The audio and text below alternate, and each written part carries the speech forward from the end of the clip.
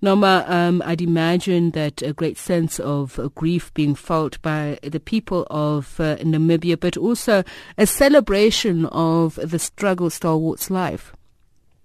Yeah, so definitely there is a feeling of sadness among the people of Windhoek and Namibia. The national mourning period did begin on the 21st of June and will end tomorrow on Sunday. Here at the memorial service, it did start with somber feelings as liberation activists shared their memories of how hard it was to be in the struggle, how hard it was to be to fight the oppression of apartheid South Africa that was ruling even into Namibia.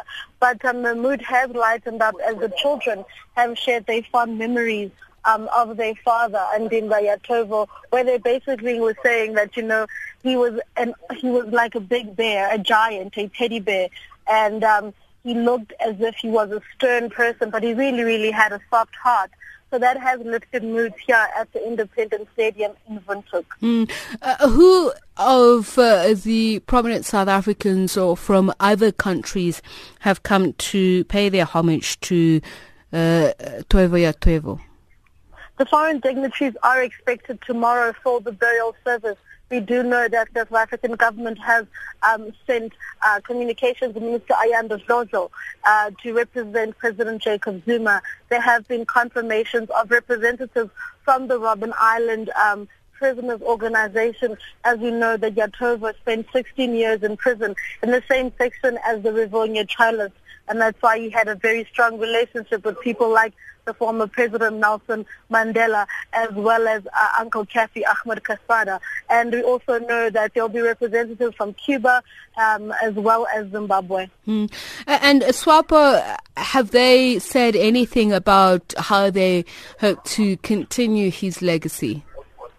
Yes, everyone is basically speaking that, taking from his legacy, having to fight for what they believe is right. Even though sometimes politics can get messy, you must stand firm in your truth. And that's the message that's been sent today, that's what the youth and the people who are going to take over this country must do. They must believe in the liberation of their people. And they're also speaking the same language as South Africans speak about economic transformation, economic freedom. And there's also been speaks of, the land dispossession program as well, seemingly to start here in Namibia. So there seem to be a lot of similarities being taken from Namibia with South Africa. And just with regards to his family or relatives, have you had an opportunity to speak to any of them? Yes, basically we did speak to a family member, Philemon, as well as some of the kids. And they're basically saying that, their father, Yatovo, the family member, was very firm in family values. I think nothing that stood out for me was the fact that there were a lot of similarities Yatovo had to Madiba. Basically, they were saying that the first thing he wanted to do coming out of prison was to be around children, to the point that he actually adopted his nephews to actually live in his house and for him to raise them as their own. And so there is that similarity to say a lot of people who went through that harsh prison system were longing to have children around them, and he was one of those people.